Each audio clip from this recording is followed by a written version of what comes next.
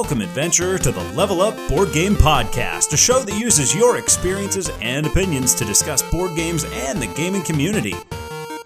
Join the heroes as they conquer perils such as meeples, cards, and miniatures, all in an effort to level up.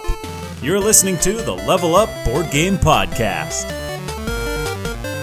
Welcome, adventurers, to episode 52 of the Level Up Board Game Podcast. My name's Patrick. Hey, King Scott here. How is everyone doing? We've got a big episode for you folks today. We've got some recent plays for big games, some of the recent hotness, we'll say. We're going to be reviewing Earth, a Kickstarter just finished from Inside Up Games. A friend Connor had this one out. Yes, he did, and we were able to get a copy of it, and we played it a lot, so we got a lot of thoughts on that one. We wrap things up with Adventures on the Horizon, Tales of War. Ooh, this is awesome. This is going to be a big one, though, Scott. No discussion today. Adventures, I hope you don't mind. It's going to be a long one without it. We want to try and keep the episodes at a certain time frame. Yep. So, I mean, we're going to be still talking about a lot of good stuff. I think one of the first ones, I got to say, this one is pretty gosh darn cool. What you got, Scott? You told me something about this website, Listen Notes. Oh, yeah, Listen Notes. You can see where podcasts rank based. I mean, you could just find podcasts. It's a place where you can find shows to listen to. They do reviews of 2.788 million podcasts. Oh, wow. That's amazing. Yes. And where was it that we came in at? Top 10%. That is freaking amazing. I mean, it's got to be, number one, thanks to you for starting this. And number two, thank you for all the adventurers listening and telling all your friends to listen to us. It means the world to us. And we really, really are proud of what we're doing and hope to do it for quite some time. Yeah. We hope we continue to entertain you folks. And you know what? It's showing. You're spreading the word and it's showing. We appreciate it. Yes. Scott, I saw you guys losing at G.I. Joe. Did you see they got an expansion coming out? I saw it just quick enough for me to say, shut up and take my money. Yes. Renegade is coming out with a new expansion for G.I. Joe deck building game. I'm still enjoying the hell out of this game. It's very tough. You've got a lot of options to play with this. You go through the different things from the movies, from the TV show, all this kind of stuff. Now, in the next expansion, we've got Serpentor coming out. So that's going to be, it was like, let's clone everyone from like Genghis Khan and Napoleon, Alexander the Great, all these different huge minds. It still was just as annoying as Cobra Commander and wore that horrible headpiece. But hey, that just means that we're a little bit closer to getting Sergeant Slaughter in this game. You know, while we're on expansions, Ares Expedition has 3 of them coming to Kickstarter. You know, I gotta wonder about the Ares Expedition expansions, though. One thing I will say to that game's credit is it did cram terraforming Mars into about an hour time frame. You're gonna put 3 expansions on top of it. It'll be interesting to see if the game balloons into a more grandiose, like, wait a minute, this isn't miniature terraforming Mars anymore. This is just a sort of a 1A. Really liked Ares Expedition. We talked about that one way back in an episode somewhere in the 20s, I guess, right after it came out. Right. Yeah, it was right after it came out. And you got to wonder, because this was the nice thing, scratch the itch to get in Terraforming Mars real quick. You get the same feel for it. You see some of the things that are familiar. Let it stay in its little nook there of what it's meant to be. Let's not make it all go crazy here. Another one that I've been seeing little things about is Disney Villainous. They have Villainous, the Star Wars version. So you're going to get what? Like, you'll get Vader in there, I assume? Kylo Ren? If they really wanted to go deep, they could get Prince Xizor somewhere. With the Mandalorian, they could go Moff Gideon. I think I saw Gideon's in it. Things. I don't want to see a battle of Captain Hook fighting Darth Vader. It's maybe the happen. idea is that you have Moff Gideon in the game with Kylo Ren, in the game with Darth Vader. Okay. Nobody wants to see the tiger, the king from Robin Hood. Was it Prince John? No, there was Prince John with the crown. He was he was cowardly. Yes. I can't see him going up against Moff Gideon and doing much. No. Oh, you have a lightsaber? I'll just take all your money. Ha ha ha. No. I don't know. Scott, I mentioned that you were losing at G.I. Joe. I noticed that as we were sitting at Fabricators Forge. We had our meetup this past weekend. Thanks to everyone who came out. Boy, I tell you what, the snow and the parade put a little bit of a damper on our expected turnout. But man, it was nice to have a little bit more of an intimate crowd. I think everybody there had a chance to play with everybody else. It was kind of nice for that. And Fabricators Forge, that's a pretty sweet setup they got going on. Miniatures Gamer Heaven. Oh. Well, you spent a good half an hour in that hallway with the bolter. No, it took me back all sorts of memories, back to Warhammer and Malifaux and, oh God, some miniature games I've never even heard of. But the guys there that were playing in a Warhammer tournament, great bunch of guys. They were all very friendly, all talkative. It really was a great experience down there. And it was just like a mini con that we had going on there. Now, thinking of which, you went to a con recently, didn't you? You went to HomeCon or something. Oh, HomeCon poor 22? HomeCon. Yeah, I mentioned HomeCon 22. So you want the big recap, right? I took on a job remodeling a bathroom, so it didn't happen. That turned into WorkCon. There's very little. Okay. I messaged Ryan ahead of time. I was like, okay, we're gonna do these 7 games. I'll teach you games, and it turned into we had a chance to play a couple, and unfortunately, that was the extent of it. But it's always nice to connect with Ryan and plan there. But the big plan of HomeCon 2022, it's gonna have to wait until later in the year. But thinking about that and doing remodeling, it makes you think about tools and about woodwork and everything. One final thing I really got to bring up is our friend here, Steven from Brown Castle Games. Yeah. He's the guy that pops in with all the crokinole tables. Well, he, of course, brought one to Fabricators Forge. So we go over, we put out the little board, and we get out the pieces. And then he goes, well, what do you want to put in the middle? I'm like, well, hopefully a couple of these pieces here because I want to get 20 points in there. There's just a hole in the middle.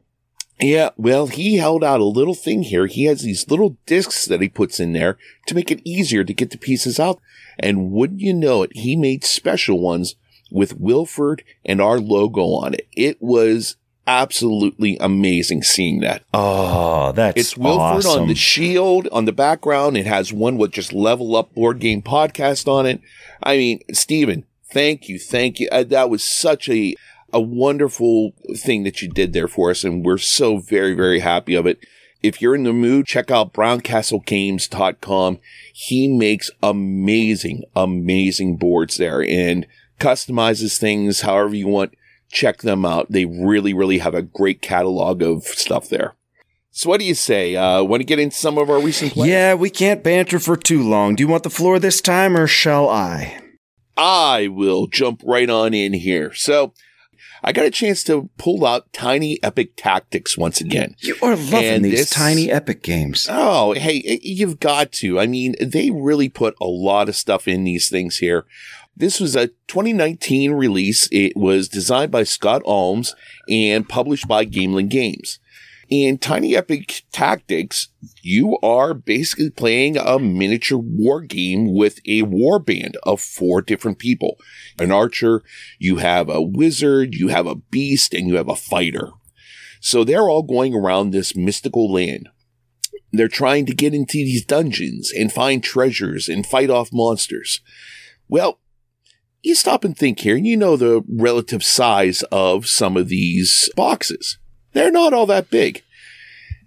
Oh my God, if these guys are not incredibly clever, they actually put in little dividers inside the box to hold all the pieces. But wait, all those little boxes then come out, go on a little board that you have, and they create a 3D map of this land that you're in. So you have these hills and waterfalls and castles and all these different things that you're going around exploring in.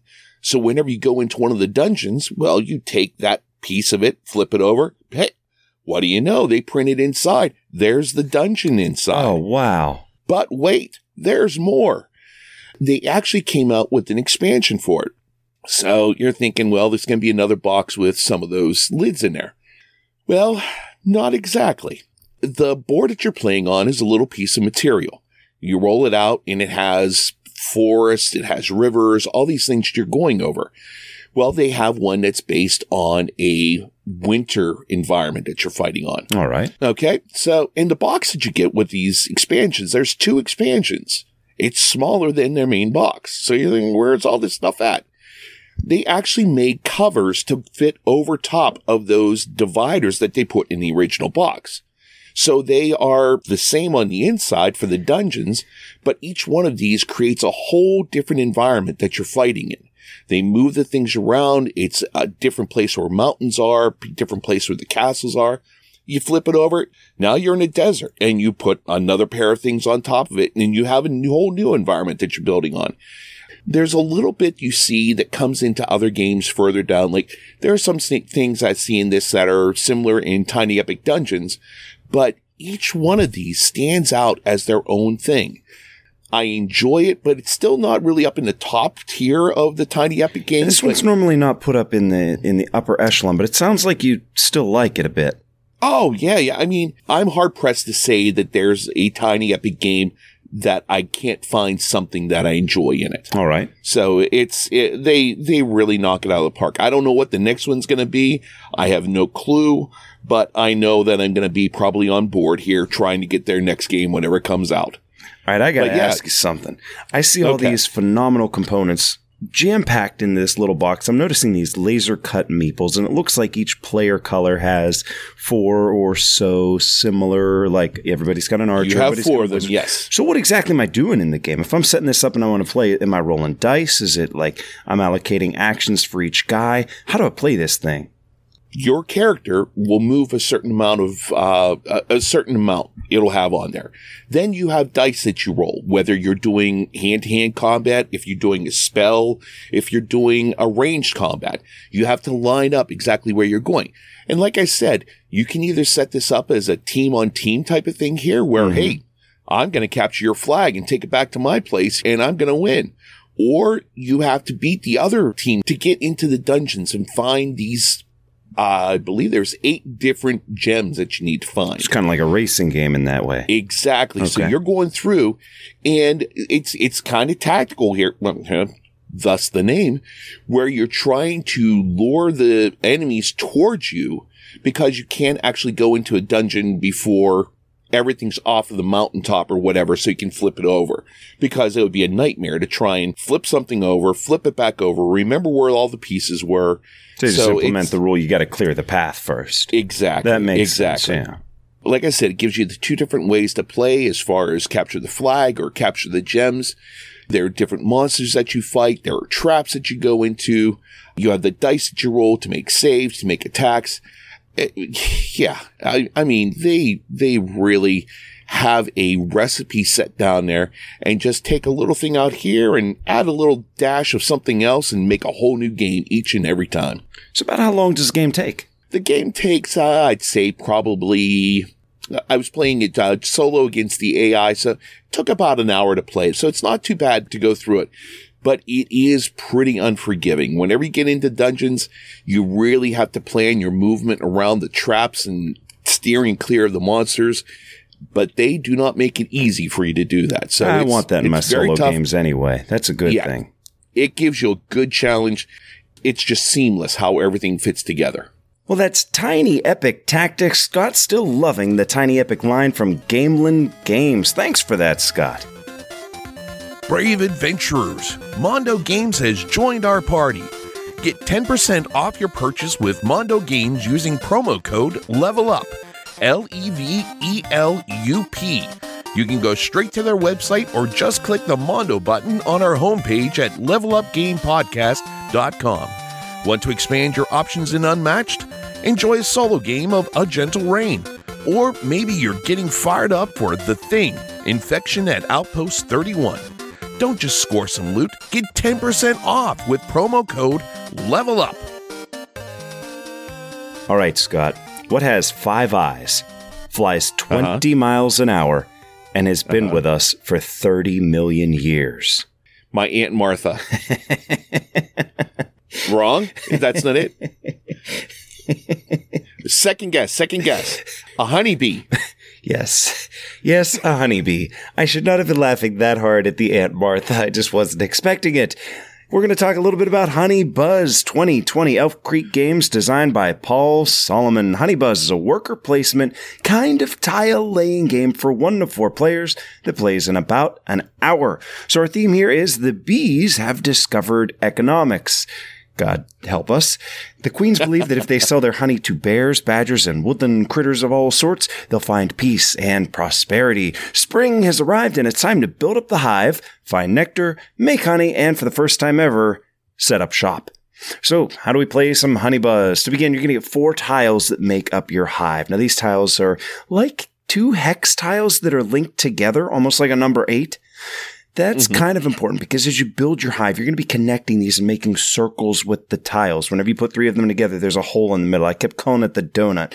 But when you do, you trigger every action symbol that's around that newly created circle in the hive.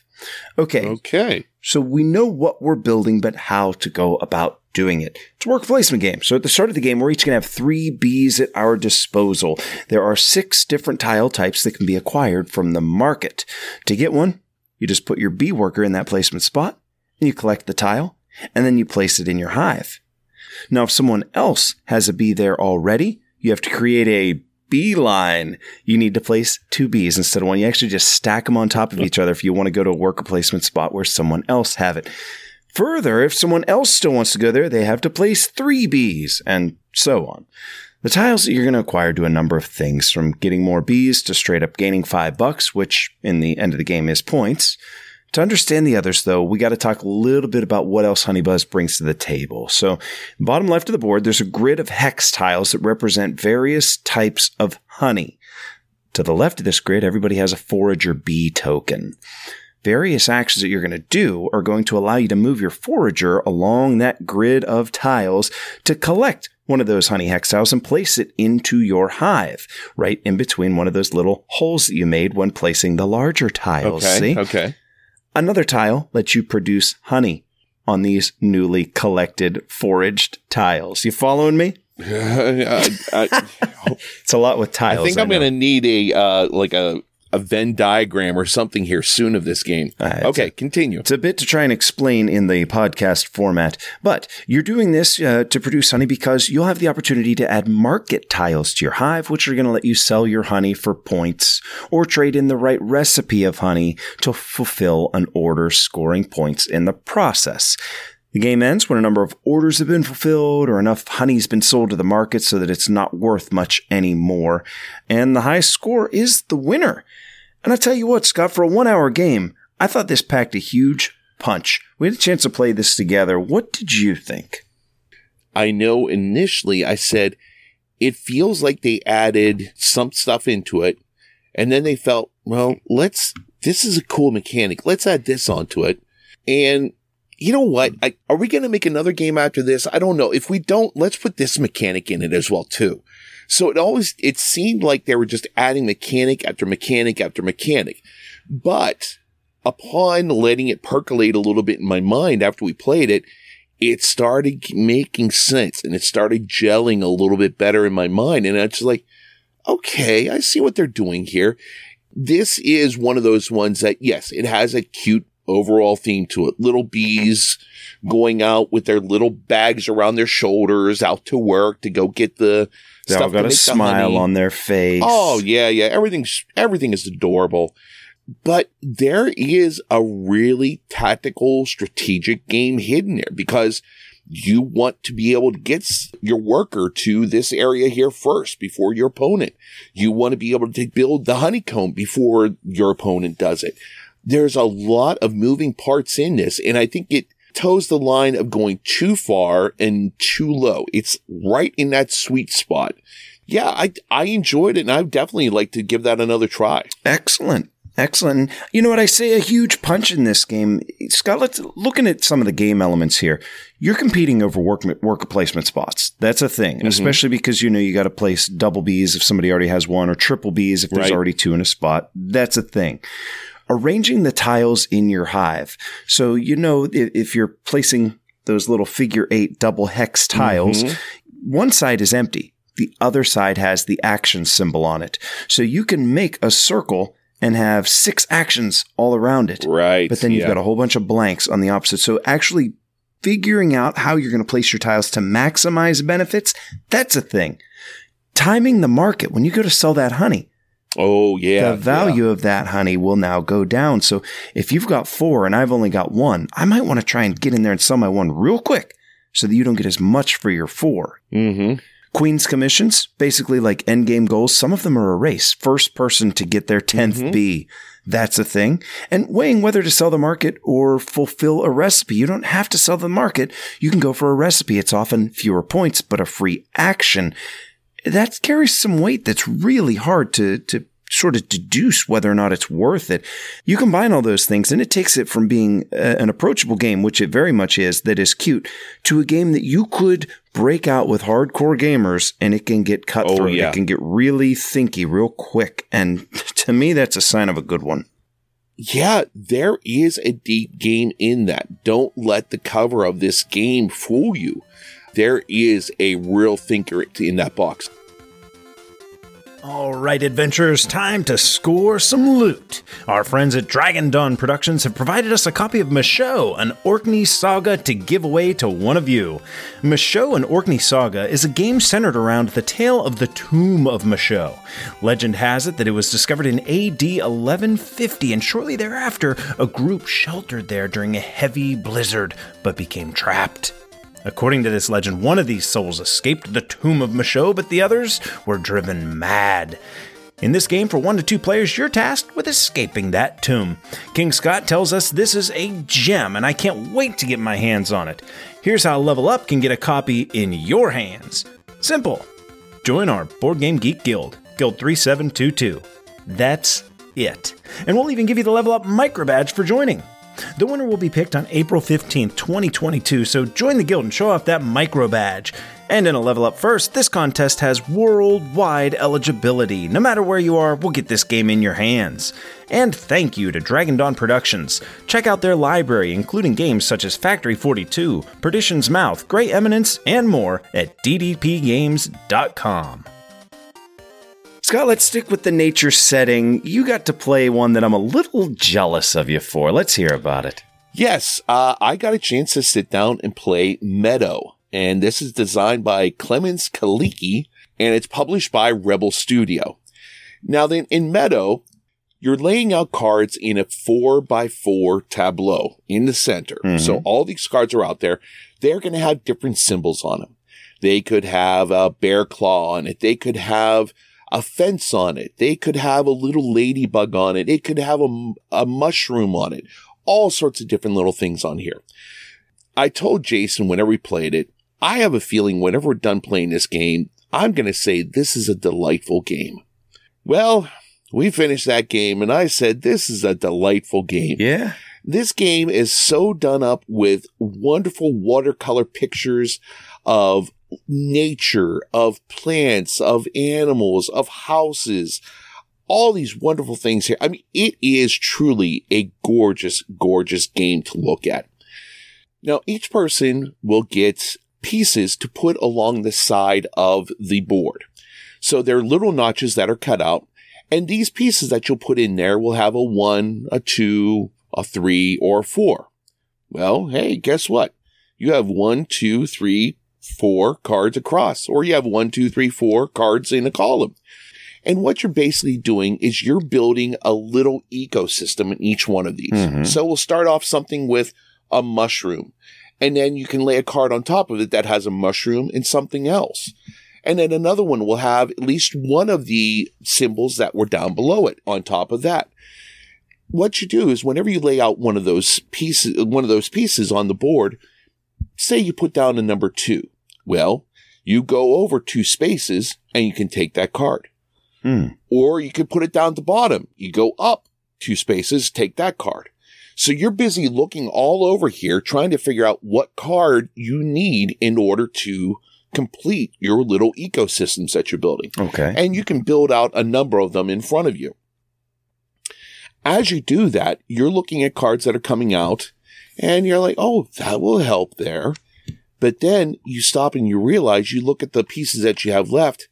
It's in the second place. I already used that second piece. Oh, so yeah, this was definitely one of those things where it has a lot of damn it moments in this game. Sure. But they're damn it moments that you caused yourself.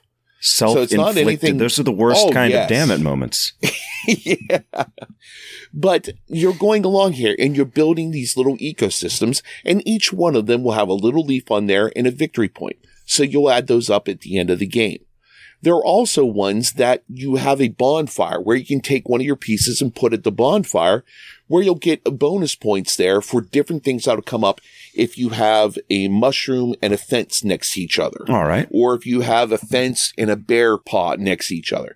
So you have to keep an eye on that, plus your eye on that, the main board, plus your ecosystems that you're building.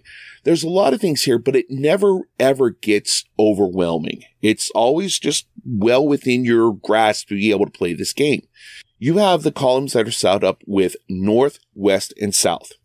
Now, after you go so far, you will then remove the west and put in east. Mm-hmm. Now, these cards are going to be a little bit higher points and a little more difficult to put out there. So you're busy still trying to make your ecosystems work, but you need to make sure that you made good foundations to start on as you're building along here and building this game.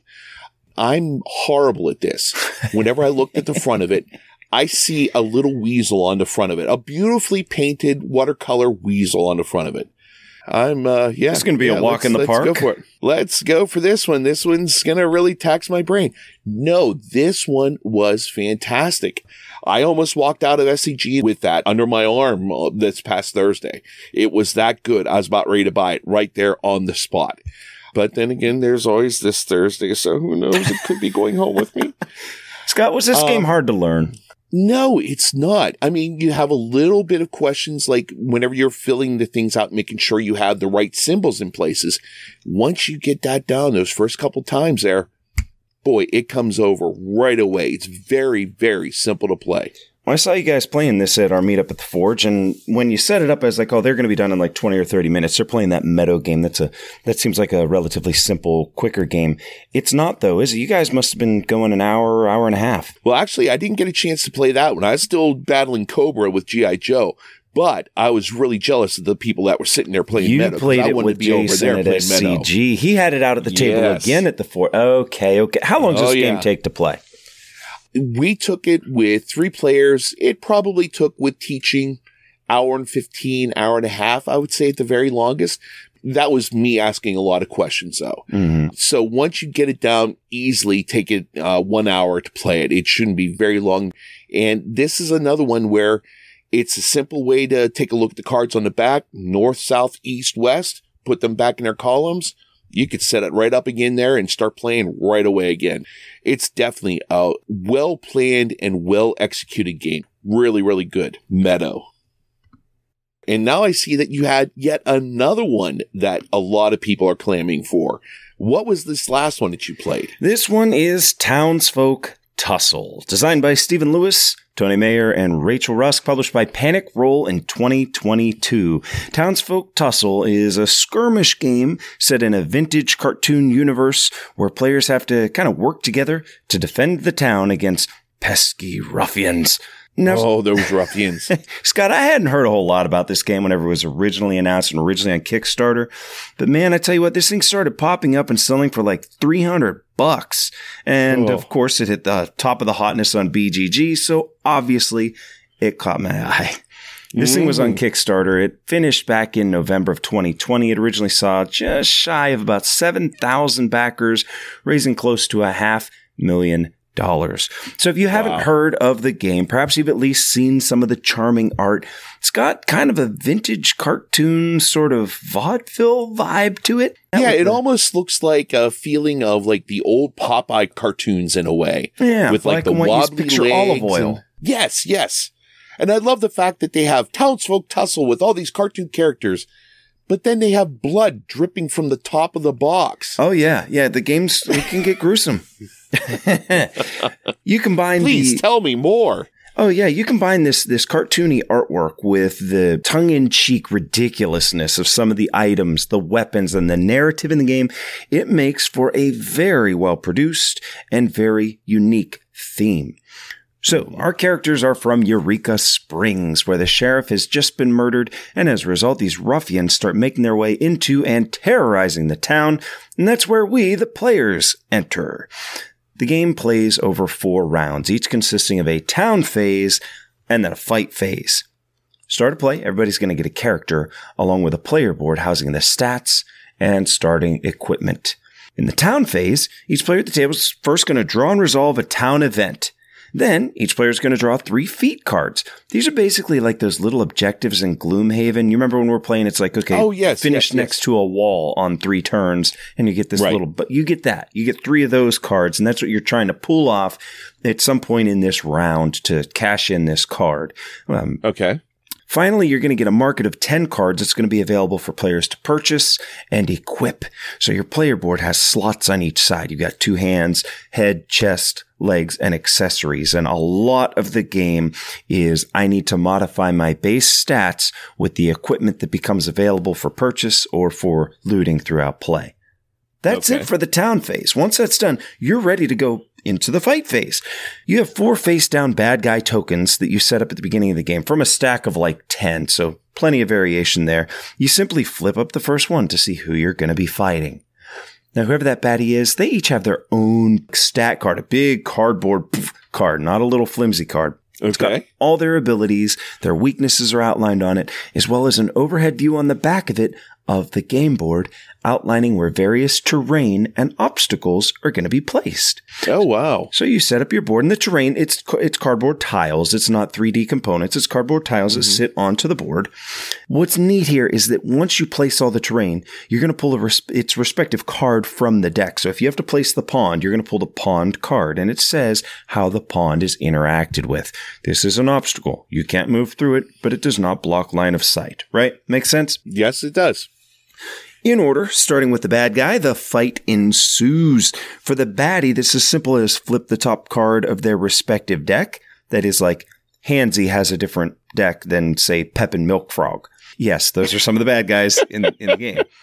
Eventually, either everyone is dead or you win the fight and you move on to the next town phase. Now, wash, rinse, repeat for a few rounds until finally that 4th round is the final bad guy. That's your big boss, so to speak. And when you reveal that last bad guy, you follow the instructions on the back of your typical bad guy setup card that tell you what to do if it is the final fight. Yes, every back of every bad guy has this thrown in there just in case it is the last ultimate boss, right? All right.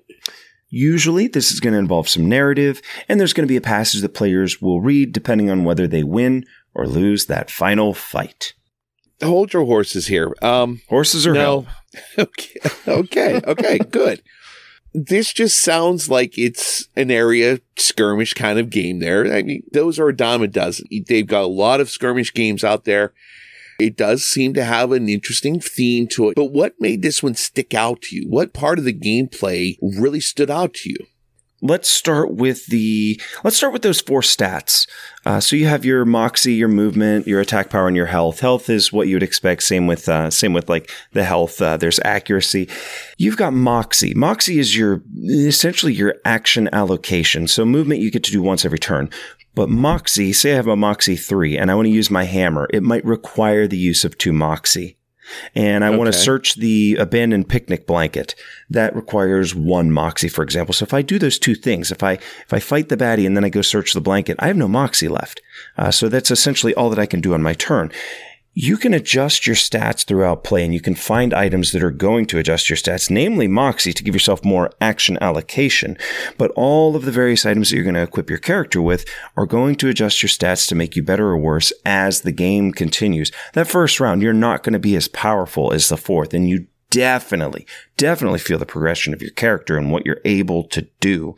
The deck of items must be 120 cards. Maybe 150. Mike and I played this today. We went through 4 full rounds. You got 10 cards every single market phase, and we didn't get a third of the way through the item deck. Holy They're cow. so unique. They're so different. you're not going to find a whole lot that, oh, okay, that's just another version of this thing. That's just the third version of this one. It costs more and it does a little bit more. No, they are definitely different. You're going to get some variation in your gameplay based on that. I will say a lot of the gameplay is rolling a d10. So a lot of the terrain that you're going to interact with, like the wishing well, you want to go throw a coin in the wishing well. You lose one coin, you roll the die, and on a 1 or a 2, you just lost your coin and maybe even took a damage. On a 3 through 7, nothing happens. 8 through 10, you get a free item from the top of the deck. So the gameplay itself, there's a lot of talking. Mike and I were back and forth the whole, okay, if you go here, I'll go this way. I can equip you with that. You drink the lemonade to get 3 health back. I'll hope that my fishbowl helmet doesn't break. And then we're going to go whack him with your hammer, and I think we're going to be okay. There is a lot of talking, but a lot of things are resolved through a die roll, which in the event of an attack, that usually gives you about a 50-50 while you have unmodified stats. The gameplay is going to evolve based on the cards that you see from game to game. That's the biggest variable. One of the things I notice is I see there are miniatures, and I see some of the ones that have just standees for the different characters. Mm-hmm. What were the components like in this? That's a good question. You know what? The copy that I got, which I think is the only type of copy that you can get, comes with both. You get the miniatures and the standees. Yeah, it's got the punch board in there with all the little guys. So if you like having standees that are, colorful and whatnot, if that's what you look for in your games, it's got that. If you like painting minis, or if you're like me and you don't mind just moving around gray plastic, sorry, I don't think it's the end of the world, then they've got the miniatures in there for you. Scott, all those cards that are in this game come in one box. It's got the nice thick cardboard. It's a box that sits right inside of the game box. You pull it out, you pop the lid off. All of your cards are organized. You need to get an enemy deck. You look at the top and it's got those little dividers. You find the name, you push it forward, and voila, there's the enemy deck. Set it down. It's set up and ready to go.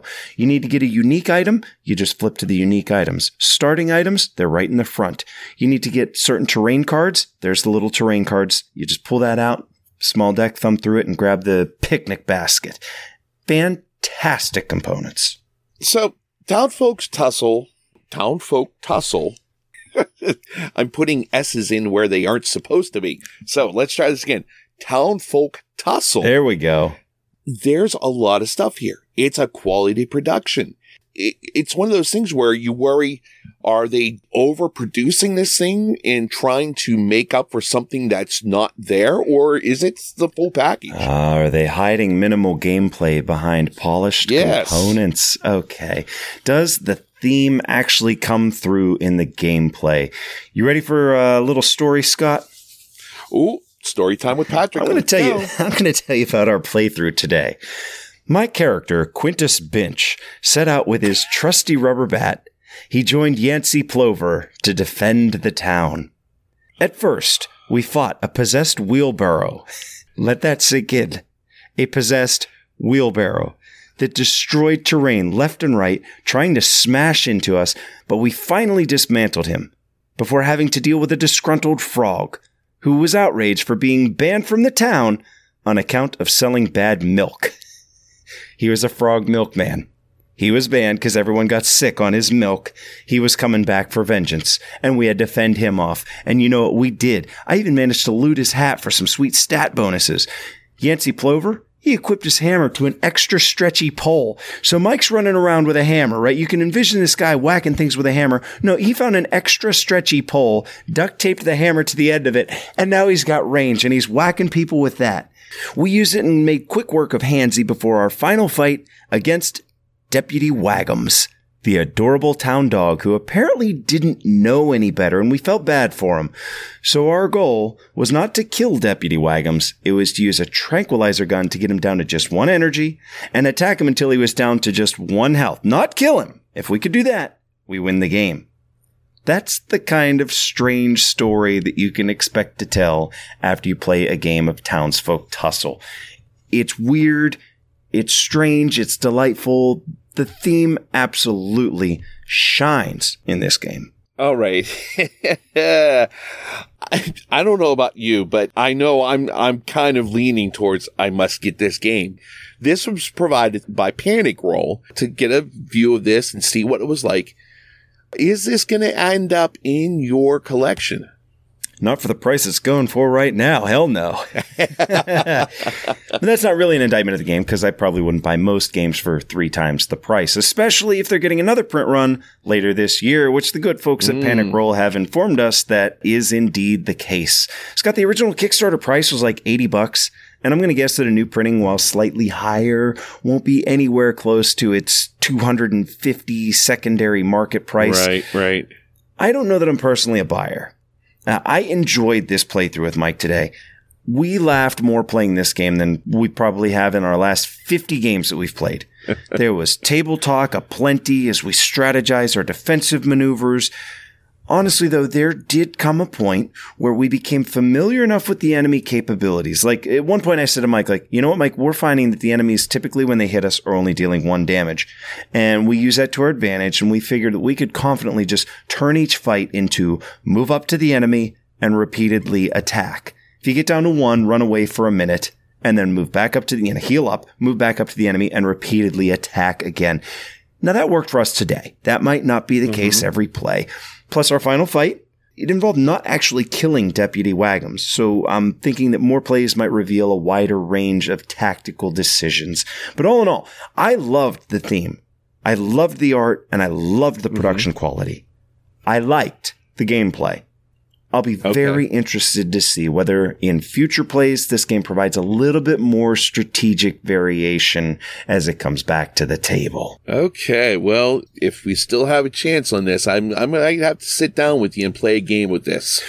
And disclosure, when we say that we were provided this by Panic Roll, this is one that we are moving on to the next reviewer. We get nothing out of reviewing this game. Yeah, so if we're going to play it, Scott, we got to do this in like the next week and a half, or so. As soon as you are back from vacation, we're playing. We got to get it. I think you're going to get a kick out of it. I'm just looking at your card for Quintus Binch and seeing that he's the troublemaker, and his special abilities are petty theft and being a trickster. Oh, I could steal something from the market. Okay, Scott, yes. our final round when we were playing, whenever you flip your boss and it says, here's your final fight, here's your stipulations, here's how you win, here's what causes you to lose, there was a specialty at the bottom. And wouldn't you know it, the specialty involved Quintus Binch, my character. We just so happened to be playing a character that was on the back of the enemy for the specialty. It says, if you tranquilize Deputy Wagums, read this entry. For your end game, you win and read this entry. If you accidentally kill him, read that entry. And then underneath that it says, if Quintus Binch kills Deputy Wagums, read the final entry, read the third entry. And I was like, okay, Mike and I have been playing nicely and cooperating this whole time. It would be a real AH move to I'm just going to kill him and see what happens. No, so we played it out and we went for the actual shared victory of let's get Wagums down to 1-1. I couldn't help myself. I had to read and see what happens if I actually had killed Deputy Wagums. So you read in the end, it's like, oh, that naughty boy Quintus Binch, always up to it tells another flavorful story. Check this out. When we get games, ever since Risk Legacy, if I get a game in the mail, if I get a game from the shop or a game from a publisher, and I'm taking out the bits, I'm looking through the cards, you know what one of the first things I do is? What's that? I lift out that insert, and I look and see if I can't find any hidden compartment crap. And wouldn't you know it, they got it in Townsfolk Tussle. Oh, my. I couldn't help myself. I had to read the entry and see what happens with Quintus Binch. What would have happened if I killed him? Gave me the story, and then it said, congratulations, you've unlocked a new starting item for Quintus Binch. Moving forward, you may play with it. And it says on it, it's not like, it's hidden. It says, look underneath the insert for the special box and pull out the Quintus Binch starting item card. I love that. Man, I mean, one more little Easter egg, one more little spark of joy given to me from the game. It was a very pleasant experience. I do look forward to playing it again. Townsfolk Tussle. Townsfolk Tussle. Do your thing, Patrick. No enthusiasm. I'm spent right now, so come on. Tell me what are the top 100. Top 100. Oh, I'm going to wow you. I got a big one. One of them cracked the top 100. Ooh. And you think, it's sitting at number 95, number 42. No, all the way up to number 71 is Ark Nova. It didn't crack the top 100. It left a full quarter of it behind. Yeah. You know what happened? That thing came out. It's a solid game. This is no indictment on the game. I'm sure it's going to be awesome. Ryan and I were going to play it in the planned home con that was canceled and turned into bathroom remodel con. I can't wait to get my copy. Jimmy's got it incoming. Nikki's got it incoming. I want to see what's going on in Ark Nova because it's apparently all the rage. But Tom really quickly on the Dice Tower said, oh, this is going to be a top 10 game. This might be number one. This might replace Gloomhaven. And boy, they got some reach. Man, if I was developing a game, all I need is Tom to say that, and I will sell 20,000 copies. This thing is destined for the top 10. Some saying that it might be the game that unseats Gloomhaven's longtime reign as the number one overall game. We'll be tracking it. Ark Nova is at 71. The Crew Mission Deep Sea is at number 91. Things go up, other things got to go down. That means Mombasa is down to number 93 and teetering on the edge. Good old Tigris and Euphrates sits at number 100. Top 10 trends, we've got some changes. Gloomhaven retook Twilight Imperium. They flip-flopped again in the 5 and 6 spot. I'm angry. Spirit Island up 2 spots into the top 10. Spirit Island sits at number 9. One of my favorite games, Through the Ages, A New Story of Civilization, down 1 spot to number 10, teetering on the edge of that top 10. These games are higher than they've ever been. Spirit Island at number 9. Dune Imperium is up to number 15. Nice. Barrage is at 40, On Mars at 52. Paladins of the West Kingdom up to 65. Pandemic Legacy Season 0 keeps climbing up to 70. We'd mentioned Ark Nova already at 71. Right. And The Crew as well at number 91. Happy birthday. For 2 years, we've got Marvel Champions. Yes. You and I finally got this to the table. You let me play with Star-Lord, and I had a blast with that. I'm excited to play that again. Rising Sun, 4 years. And Gloomhaven, 5 years. Wow. I can't believe it's been 5 years for that game there. I mean, it seems like it's been there forever. Scott, the music's coming in. We want to review Earth today. I'm going to make you do the walkthrough this time. I'm tired of it. All right, I got it. So I will tiptoe over to my own separate booth here and tell you guys how to play Earth.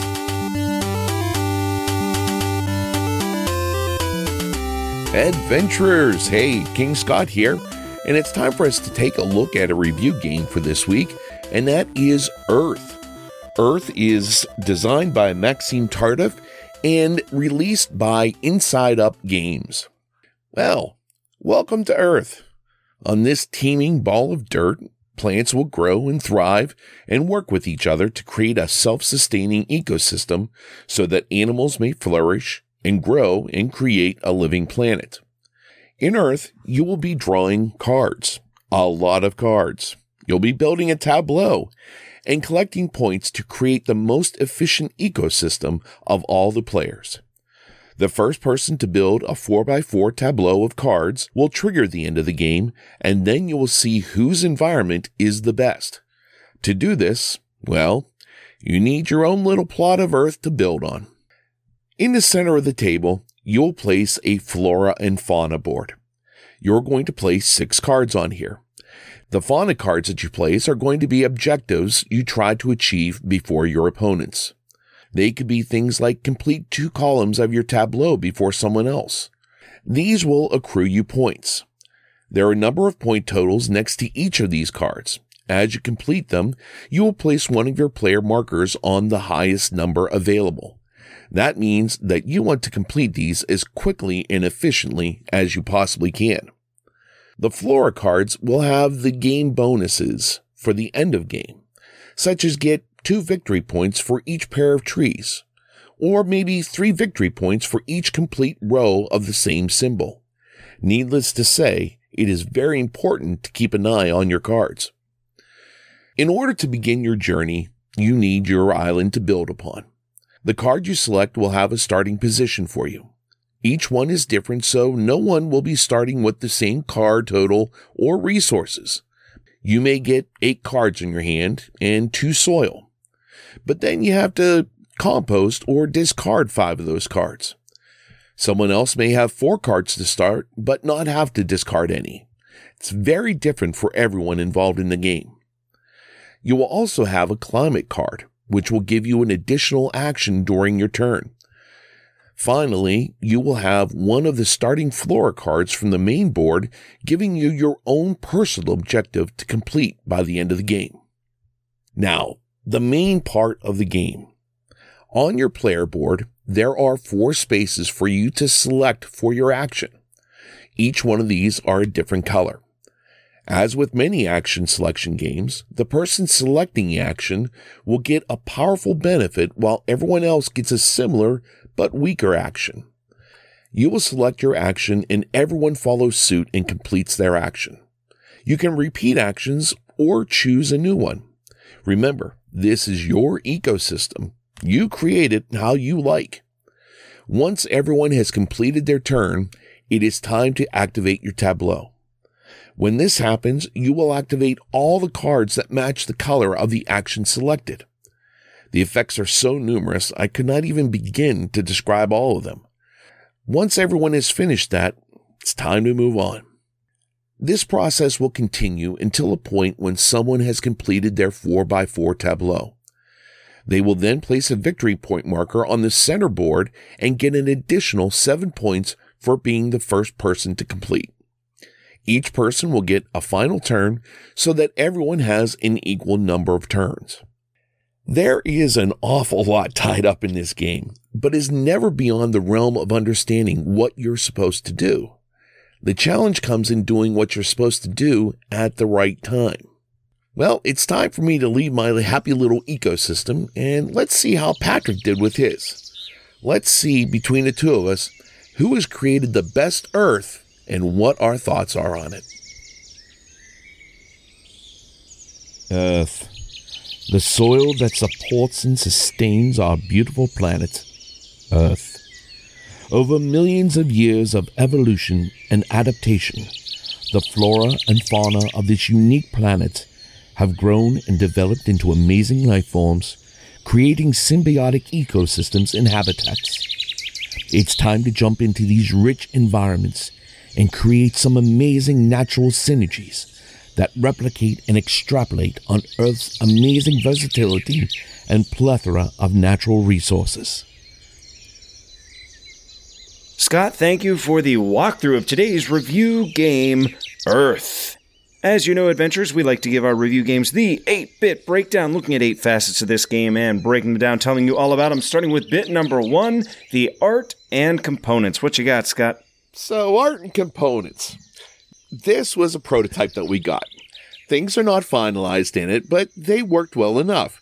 The growth rings that they have for the different plants in the finalized game, they have them set up so there's a little notch in it so they actually stand up instead of our little dexterity game of carefully balancing them on top of each other. Oh, God help like you whenever you had to build the redwood. They do it like Yes. Legos or something? Mm-hmm. Oh, brilliant. Whenever you have to do like a redwood tree and you have like 9 of them standing up with the top on it, I mean, that was just like, don't breathe. Yeah, just discard that card.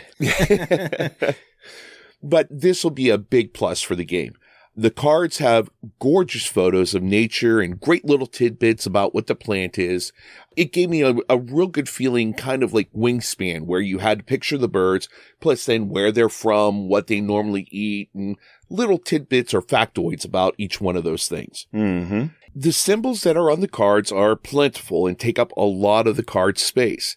But after the first round, they magically blend in and you don't really notice it that much. Mm-hmm. The best thing is that when you select the global objectives for the game you're playing, since they're double-sided, the rulebook says, actually, that there are 25,600 different ways the game can be set up. Holy smokes. That's absurd. Yeah. Mm-hmm.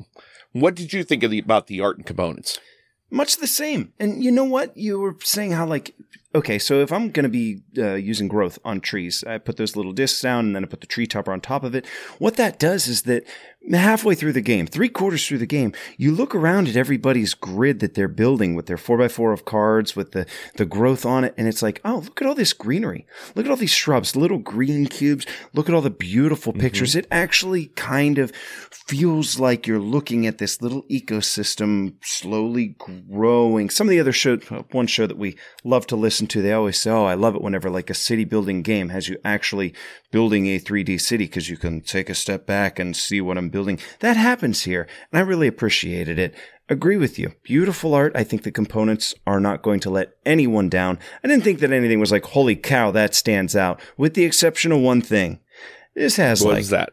300 different cards? Oh, God. I mean, at least that. I mean, we had that broken down into at least stacks of 100 cards each, and we still had like 3-4 stacks of those things. I mean, there was a ton of cards there. Quite remarkable. Yes. Bit number 2 is theme and immersion. So we've got a beautiful game, beautiful photos. At any point, do we feel like we're getting immersed in the theme of this game? Does the theme come through? What say you, King Scott? Well, I actually got to say, I didn't feel that I was immersed in making the Earth. Mm-hmm. But, the effects of some of the cards made sense. It worked out in an odd way. Mm-hmm. The lightning strike, okay, so lightning strike is going to strike a tree, but then it's replaced by smaller plants. So you lose a growth ring, but you replace it with shrubberies. So it really makes that the effects are logical. Also, when you look, like you just said here, when you look at your completed tableau, it's kind of fun looking at that. And you see like the taller trees. Well, that's the forest back there. Mm-hmm. Oh, there's all the molds that are growing over there and the mosses. You do get the feeling of like, you kind of got a little forest ecosystem building up there. Got a little terrarium over here. Yeah. It's really, really clever what they did with that. What did you think about it? Did you feel that you were Mother Nature sticking her fingers in everything, making things grow? Well, there was obviously a great deal of research done to make sure that each card had some information on it, as you had mentioned. We've seen this in, you said Wingspan. We've seen it in Dog Park, to name a couple. And you know what? It's becoming a bit more common. This is becoming a thing that we have seen before, where every unique card has something cool on it. And I like that. It's unnecessary, but I appreciate it, and I think most gamers do as well. The theme comes through a bit with the combination of cards working together. Like you had mentioned, a fungus oftentimes wants to see another fungus nearby, and they're going to trigger off of each other. And as your tableau fills up and you start loading it with vegetation and growth, and that color palette becomes more vibrant, and you get green going all over the place, the visual presentation is thematic. Mm-hmm. Now, the gameplay, and I think this is where you were saying, I never really felt like I was Mother Nature, so to speak. The gameplay has a theme disconnect. There is a lot going on in an otherwise simple rule set, a ton of variables, and you need to pay complete attention to your cards. You need to be running the numbers, or you don't have a chance against someone that does. And that typically means the theme is going to slip to the back of your mind as you're worried more about the mechanisms within. That brings us to bit number 3. Let's not jump the gun here. Complexity. At its core, Earth is going to give us 4 simple actions to choose from. That is it. You do have to keep the endgame targets in mind, but honestly, that's it. The barrier of entry is almost non-existent. But the game starts to quickly get out of control as you keep cycling and drawing cards. There's not a ton of reading or anything, but once your tableau starts to fill out and you go, okay, this combo needs this type of card underneath it, and I have to put this one to the left. Oh, and I drew 2 new cards. What do these do? And then your hand gets up to 6 cards, then 8 cards. Whoo, there is an awful lot of connecting the dots to deduce what would be the next correct play. Mm-hmm. What did you think? Now, like I said, and you said as well, there are a lot of symbols in the game. You have the symbols for the type of plant. There's a symbol for, are you composting from your hand or composting from the deck? Are you putting a growth ring down or are you putting a shrubbery down? There's a lot of stuff that goes on there. The initial learn will be a little tough. I mean, it's not tough as far as the mechanics go. It's tough in keeping track of all the stuff that's going on. Mm-hmm. Now, then there are people that they like to look at a game and they want to know, how can I play this game the most efficient way to get the most points? And they even make it a point in the rule book to say, don't do that. Yeah. You are going to ruin your game that play by trying to just focus on one thing. Get something out there and then see where you can go and then start building your plan or your strategy of how you want to play the game. Let it open up as you play. There's no possible way. 25,600 different ways to play this game. 525,600 minutes. There is no one efficient way that's better than any other way to play this game. You know what I was thinking about that? That 26,000 some? 525,600 minutes. That's just the variations possible at the setup. Right, The moment you draw a card or a hand of 5, you've just exponentially blown that well up to probably $250,000 at that point. If you are looking at that to find out how you can most efficiently play it, you're losing the joy of the game. You have now stepped past the point of having a good time, relaxing, playing a game, having a few laughs with some friends, to the point of being a human computer or something. And it's just, that's not what these things are put here for. These are here to make us relax, laugh, let off some steam, and enjoy the time we have with our friends. There are games that are complex because they tease you with, can you figure out the optimal play? And then there's Earth, which looks you square in the eyes and says, I dare you to try and figure out the optimal play, because you ain't gonna. Because it comes out with both hands coming out saying, you're number one, you're number one. You can figure that one out at home, folks. Scott, you'd mentioned the rulebook saying, you know what, don't try and play optimally. Go with your gut or you're going to ruin your game. Tell me more about the rulebook. I know we had the prototype copy. I've brushed through it myself, but you did the very first teach. So you tell the adventurers what they can expect when they get their copy. The rulebook is relatively short and concise. They go through things very efficiently. Now, one of the downfalls with this one was it was a black and white copy. So you didn't have the benefits of having the colors and seeing the colors, because color is a big factor in this game as far as the actions go, as far as different things that go on throughout the game. So having the black and white one, it took a little time there trying to look at the card and match up the symbols on there. Oh, okay, that's a climate card. That's a fauna card. You remember the old Game Master series Milton Bradley games from the 80s? Oh, yes. And their rule books, like they would do like, this area is pink, this area is white, this one is pink and white striped. It's like they had 3 colors to work with. Now you take a game like Earth and you're like, okay, we have black and white inkjet to send out. That's what folks, that's what a prototype rule book oftentimes looks like. But yeah, the explanations were great. They had little tidbits at the very bottom that would say, oh, if you're doing this, be sure to look for this here. Whenever they had everything split up into the different actions, they didn't go with a paragraph, a paragraph, a paragraph. They actually broke it out in 4 different columns where they match up on the board. So you can see this is what this column does. This is what this column does. And it explains to you very, very easily and succinctly what you can do on each one of your turns. So they really worked hard on this rule book to get it as concise and efficient as they possibly could, so it doesn't overwhelm you. Plus, you also have rules in the back on how to play solo and as teams as well on this book too. So getting it into, I don't have it in front of me, 12 pages, 14 pages, maybe tops. And they're just small square. It's not like a whole big 8.5 by 11 sheet of paper. They really did a great job with that, with the pictures and everything else in there, keeping it small and succinct. I'll tell you what, this is Inside Up Games. We've been through Summit, we've been through Gorus Maximus. Their rule books are good. You know, there's some companies that you get a rule book from them and you're like, oh boy, this is gonna take some, I'm gonna have to sit down, get the coffee on. Not with Connor's games. They nail it. No. I did the rule book. How did you think about it whenever you were learning the game? Learning curve's tiny. I mean, we're talking, you have 4 actions to choose from, and that's basically it. And then you have the follow actions, of course. So if somebody picks the growth action, it's going to give them an ability, so they get to do X and Y. Then everybody else gets to do a minor version of X or Y.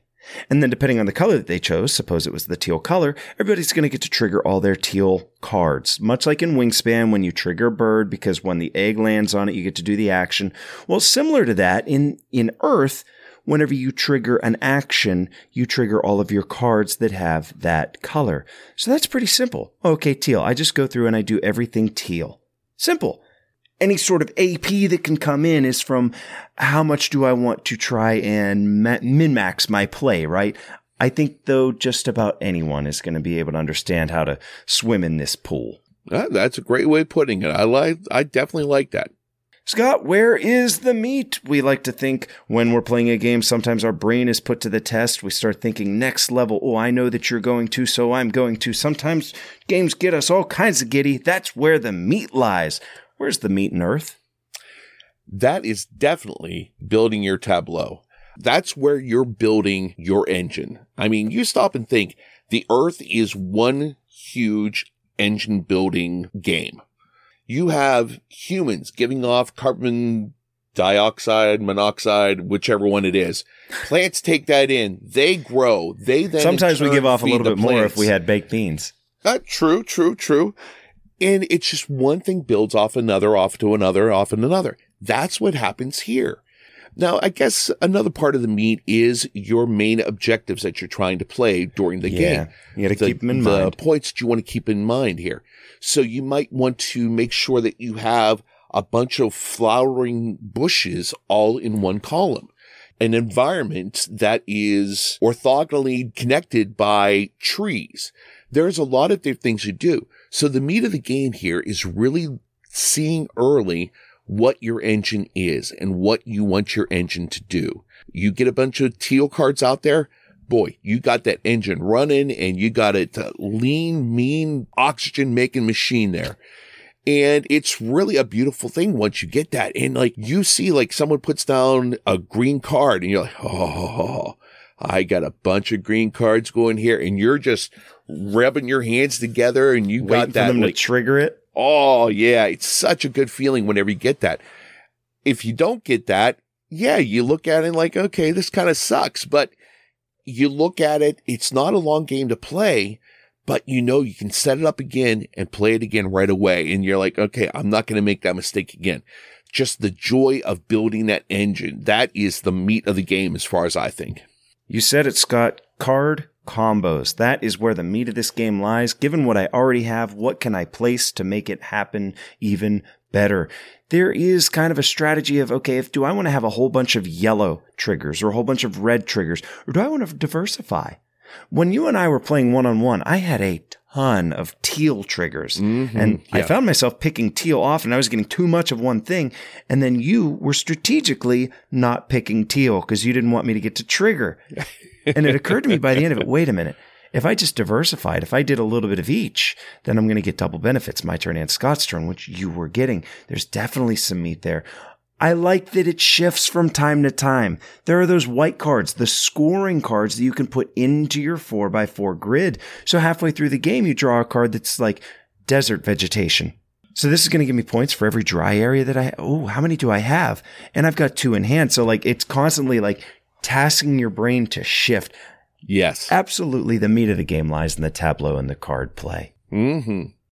Replayability and variability. Now, I don't know if I mentioned this or not. There's 25,600 ways to set up this game. 525,600. 26,500 ways. 525,000. 25,600. 525,000. Variability, you aren't going to run into much of that as this is a very simple mechanical puzzle. You've got the same things you're going to do game after game after game. You're building an engine each time you do it. Replayability, that's huge there because each time you play, you haven't got a clue what cards are going to come up. You might not run into any of those environment cards like you talked about, the arid areas, or you might run into a bunch of molds and funguses, or who knows, you might have a huge forest the next time you play it. So it's a whole new thing that unveils itself to you each and every time that you play it. Okay, so we know we've got all these different combinations of ways that you can start on the starting setup. In fact, I would venture a guess that only Dominion trumps this game for more variability from one play to the next in terms of your initial startup. But does that make a game replayable? We look at this and we like to say, oh, you're never going to play the same game twice. That's also true of a game of, say, playing 100 hands of Texas Hold'em poker. You're never again going to have the same cards flop each and every time in the exact same way. That doesn't always mean that the game is entirely different from one evening of a play to the next.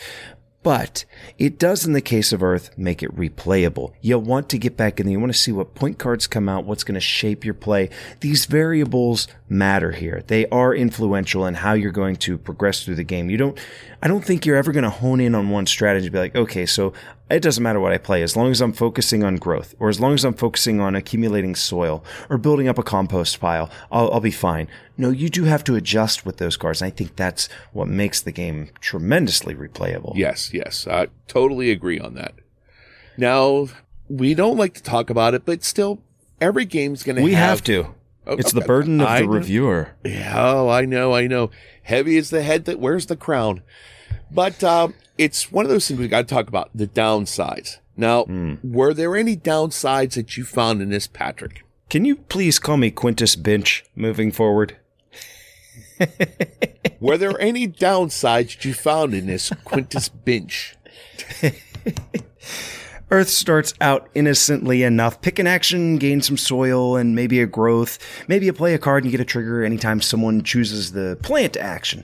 Eventually, you're going to have 13 cards in your tableau, many with their own abilities, all of which have some sort of trigger, and each one potentially interacting in some way with one of the other 8 cards in your hand or so. You see where I'm going with this, Scott. Mm-hmm. At some point, I shut off the side of my brain that wanted to optimize the puzzle, and I just started looking at small portions of my overall situation. I would narrow in on 1 or 2 endgame cards just to make sure that I could keep track of things in my brain. Heck, we were playing this at the meetup. Jesse showed me he was holding 9 cards, and he kind of laughed about it. He's like, I'm only really paying attention to the first 3. And you know what? In my mind, I said to him, I was like, yeah, me too. Me too. Because at some point there is a situation of information overload. And because of that, I can envision sitting at a table to play Earth with gamers who really do want to optimize their play. And I feel like you'd be getting into a 7-hour think fest in a game that's supposed to be a 1-hour, go with your gut, enjoy yourself. And all that said, so far, anytime I've played, folks have tended to go with their gut, and it moved along at an appropriate pace, so the potential for that AP is absolutely there, and whether you want it or not, at some point, every player is going to hit information overload, and there's going to be way too much to keep track of, and that's where you shut off the math brain, turn on the fun brain. You've had your chance to math things out. Now that it got too convoluted, bring it on home. Mm-hmm. What about you, Scott? Downsides? Well, the only downsides I really saw with this is, it's downside and kind of a little upside here at times. There's little, if no, direct player interaction. You aren't directly affecting another person's game. Whenever you draw cards, it's not like you have a marketplace out there and you're looking at that one card waiting to get it and someone steals it before you. The only time that damn it moments come into the game is whenever someone gets one of the global objectives just before you do, or just before you realize, oh God, I already had that. There's so many symbols that are going on that it sometimes, like you said, it becomes impossible to see all the combinations and everything that's going on. I think you really nailed it on the head whenever you say you got to get to that point where you just turn off your brain. Don't try and master this game. Just try and do the best that you possibly can and enjoy yourself. Scott, was Earth fun? And who is it for? Let's bring this on home with bit number 8. How'd you feel? Was it fun? Damn straight it was fun. I had a blast with this. All right. This was just right in my wheelhouse. It was building the engine. I'm not going to go in with a math type of idea and think, math out all the different things and like, well, if I take this one here, that will mean that I will get a net profit from this one here and get a gross net. No, I just went in and had a good time. And that was the big thing here. This would be great for people that are moving into more difficult games than just your entry level. It allows them to build on those mechanics that they learned on it. So it's giving them a little boost, but you're just flooding them with different symbols to learn and everything. So it's not really having to learn new mechanics. It's add on to them as mechanics you already know. Here's some more stuff that you can do. I really was truly, truly impressed by the designs. But yeah, it was a great time. I really enjoyed it. Oh God, I would definitely sit down and play this thing solo with more people. I had more fun playing it with more people. Because normally I tend to gear towards the solo games or 1 or 2 player games. This one really shines when you get more people, because then you're really keeping an eye out things. And you're really getting cutthroat on stuff, trying to make sure you get those objectives first. Yeah, it was a great time. What did you do? Oh, I had a great time. I really liked Earth. In spite of what I said about the potential for analysis paralysis, downtime's made minimal by that action follow mechanic, whereby every turn someone selects a main action and everybody else gets the minor version. Plus, you get to trigger cards for that color, so that's going to do a couple of things. One, you got basically no downtime. Yeah. You're always doing something. And two, the game scales beautifully. You're going to play until someone fills out their 16-card grid. You and I played one-on-one, and it took about the exact same amount of time as our full table of 5 people, because every single turn you were getting all those follow actions, so it went just as quick. Generally, I think for most groups, downtime's not going to be a problem. I enjoyed playing it, and I'm certainly going to grab a chair when someone has room for me in their game. Who's it for, though? Earth kind of marketed itself as a mashup of Wingspan and Terraforming Mars, which Connor's got some, we'll say, testicular fortitude making that statement. But I think that's a pretty fair assessment. That's some fine company to be in, and time will tell if it reaches those lofty heights. But the point remains, Earth is similar to those two giants because it presents players with a simple opening rule set, endgame targets, and then a truckload of variation in the form of a massive stack of cards. Yep. It's definitely a winner. I mean, sure, we got an advanced copy and take a look at it and play. It doesn't affect how we look at it. It was a lot of fun to play. Oh, heck, we got to pass that on. We don't get to keep that. No, we don't. Yeah, I'm waiting for the mailing label right now to get it off to the next person. Let's have a look back and talk about a game that we didn't have to mail on. Whoa, whoa, whoa. That was me going back in time. Okay, yeah, it worked better video than audio.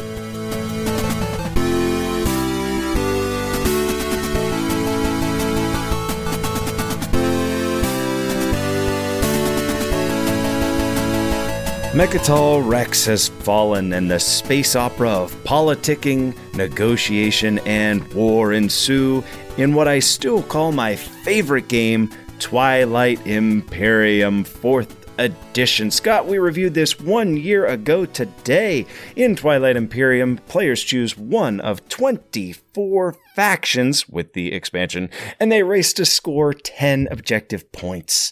Make no mistake, folks, this is not space risk. This is wheeling and dealing, making trades, voting on agendas, and yes, occasionally threatening someone with a fleet of what are basically Star Destroyers. Scott, you don't love this game as much as I do. I think you had it ranked somewhere around 25. Tell me your thoughts on Twilight Imperium 1 year since our review. Looking at Twilight Imperium, I know right now they're going through the 25th anniversary. I think they're doing like their own little March Madness as to what civilization is best. So jumping in on that, you do kind of get like a feeling of, there's something special here with this. Granted, yeah, it's not my game. It definitely doesn't pull me back like, come back, play. No, I had my time. I played it. I enjoyed it. I think in the 1 year that since we've done it, I've learned to not poo-poo on it, but realize that, hey, this is a very special game. A lot of thought went into this game. A lot of production went into this game. And it is a tremendous game. Just not one for me. And that's one of those things I really appreciate with the environment we live in, that there are so many different games that, hey, that one might not be for me, but I got this one sitting over here that's smiling at me going, hey, Come over here, play with my cards. Okay, that sounded kind of creepy, but it's a great game, but just not for me. A good flavor that your palate doesn't agree with, huh? Exactly. It's what is that thing, the durian fruit or something, where people either think it's the greatest thing in the world, or people crack it open and they think it smells like rotting milk. Who knows? Ugh. I tell you what, Twilight Imperium has a rabid fan base. You had mentioned they're going into their tournament for this year. What you're referring to is Space Cats Peace Turtles. Hunter Donaldson and Matt Martins, they put on a tournament every year, and it's open to I believe it's open to Patreon supporters of their podcast. They do this all via Tabletop Simulator. They'll get 6 people at a table, and they'll play their game. The winner moves on. They even have prelims before actually setting the tournament. They had over 400 players worldwide. Jeez. This is a game that takes anywhere from 6 to 12 hours to play and complete. They had over 400 people committed. I think they just finished up their prelims. They track all the results. Folks, if you're a fan of Twilight Imperium, you've got to check out Space Cats Peace Turtles. It's next level material for the game. It's absolutely fantastic. For me, I'm recommending this game to anyone that thinks that sounds appealing. I've got a group in Pittsburgh that wants me to teach them, and boy, I tell you, I had to cancel back in January. We committed, and then the little one got sick. I had to stay home. Sorry, guys. We're going to get to it. Plus, back in October, we had the big Twilight Imperium day that, everyone came over. We had an 8-player game. We had put up the posts on Facebook. I made a little group for it so we could all see. We made our selections. We did a draft. We're due for the next chapter in that. So this will absolutely be back on my table for the next, until they make a 5th edition. Love it. Absolutely love it. You know how some folks that they love ASL, Advanced Squad Leader, or Magic the Gathering, they put it at the top of their list, and it is so far ahead of number 2, it's not even funny. It is the game, the lifestyle. TI kind of fits into that hole too. It's a game that, it demands a lot of time for 5 or 6 players who are either willing to learn or have played before. And you know what? I'm lucky to have that because not every gamer has that group. If you do, though, if you think your group would be down for a long, epic game, you probably already have Twilight Imperium. But if you don't, go get a copy, set up a Saturday. I think you're going to have an experience that you're never going to forget.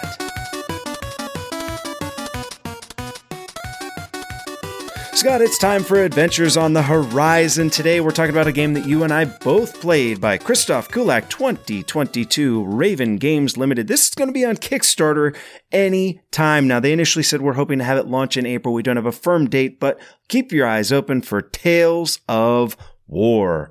From Board Game Geek, Tales of War is a competitive strategy board game for 2 players, which places you in the roles of army generals in the conflict for the Cross of Eternity, an ancient artifact holding the key to immortality. The game board represents an open book filled with ever-changing terrain and mighty heroes leading their armies of medieval troops and fantasy creatures into battle. Each time you play the game, you write a new tale in your very own Tale of War. Quintus Binch, please give me the elevator pitch. What do you do in Tales of War? Scott, let's start with the scenario book because this game's meant to be played one scenario at a time until completion. Not necessarily all at once, of course. So you're going to open up to the first scenario out of about 15, and it outlines the army allotment for each player. So like when you and I played, it said, okay, you're going to be the blue player, you get this much, you be the red player, all right, fine, you get this much. That's your allotment for your army, which you're going to set up on your respective sides of the grid board. It'll have some amount of terrain that's going to be placed as well, and an objective.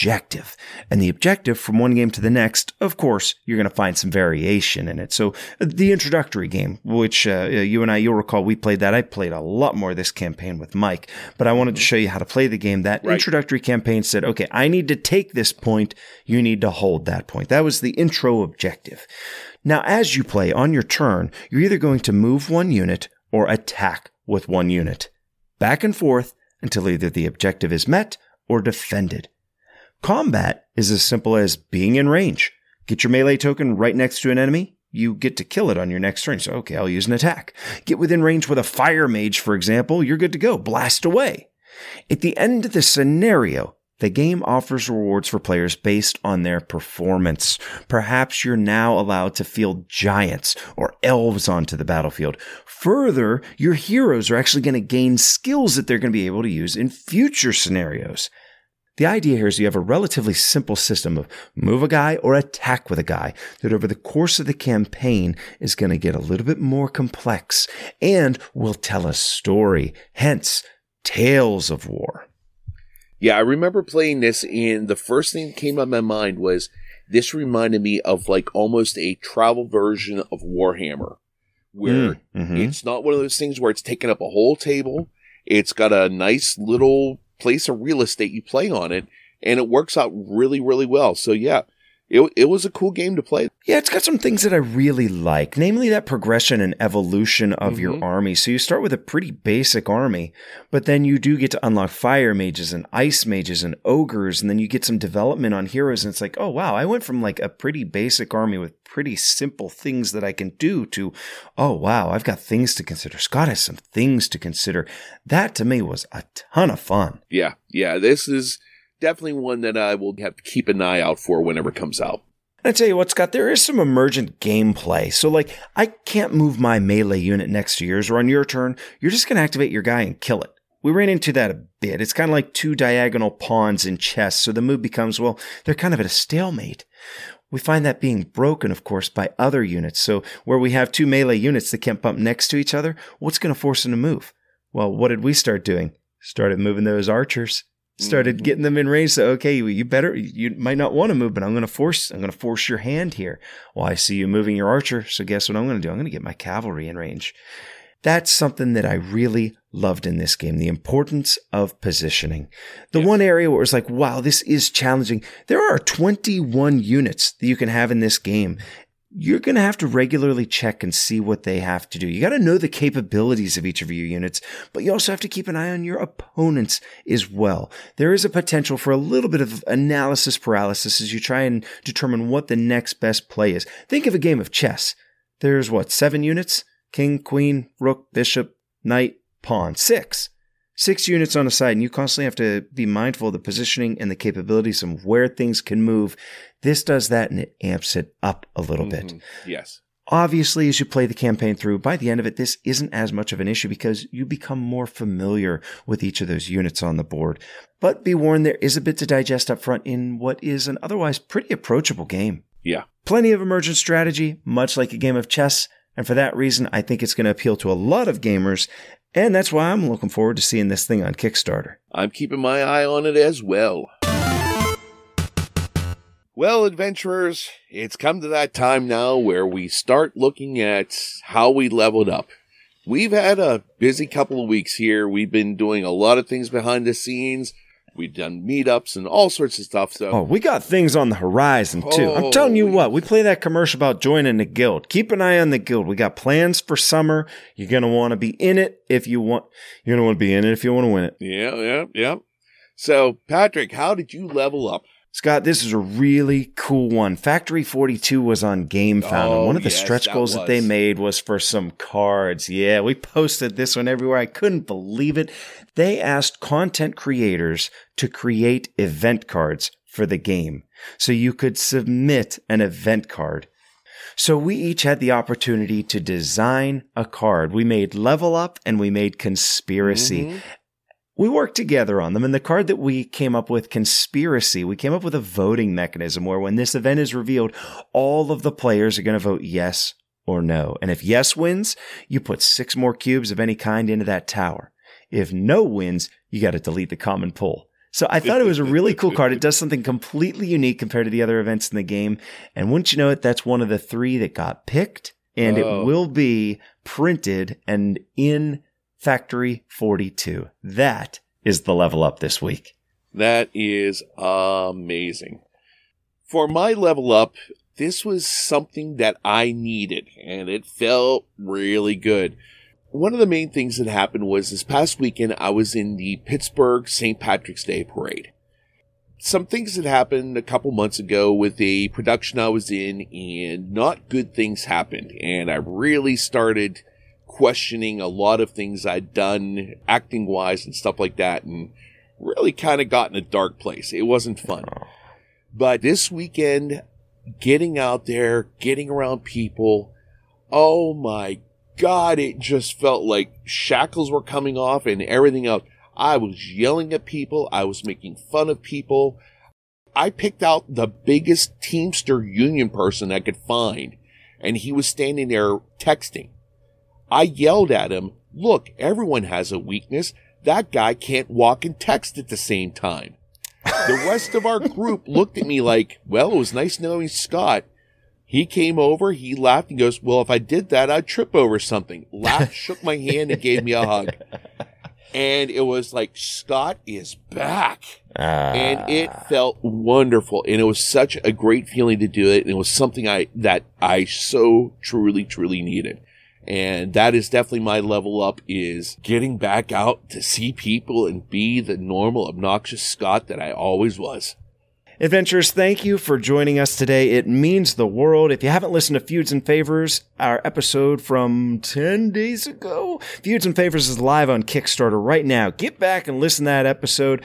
Also, keep your eyes peeled. We've got Omicron Protocol, a game that we had the opportunity to get a hold of at PAX and play over these last few months. We can't wait to tell you all about it. Bernie and Brendan were kind enough to join us and tell you all about the game that is now finally coming off the boat, ready to get into your hands. We've got that episode coming out as a side quest next week.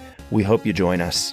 Yes, yes, yes. It's going to be a good time, and I know we've got a lot of things coming up on the horizon, so stick with us and see where this crazy path takes us. Till next time, King Scott. Hey, until next time, Pat. Quintus Binch. Thank you so much for joining this adventure of the Level Up Board Game Podcast. We encourage all adventurers to check out our website at levelupgamepodcast.com. There you can submit your thoughts and audio to be used in a future episode. Please consider rating us on iTunes. Like us on Facebook, follow us on Twitter, and join the Board Game Geek Guild, Guild 3722. Music for the podcast provided by Adam Haynes. Learn more at adamhaynesmusic.com. And remember, you can spend another night on the sofa, or you can get some friends together, get some adventures on the table, and level up.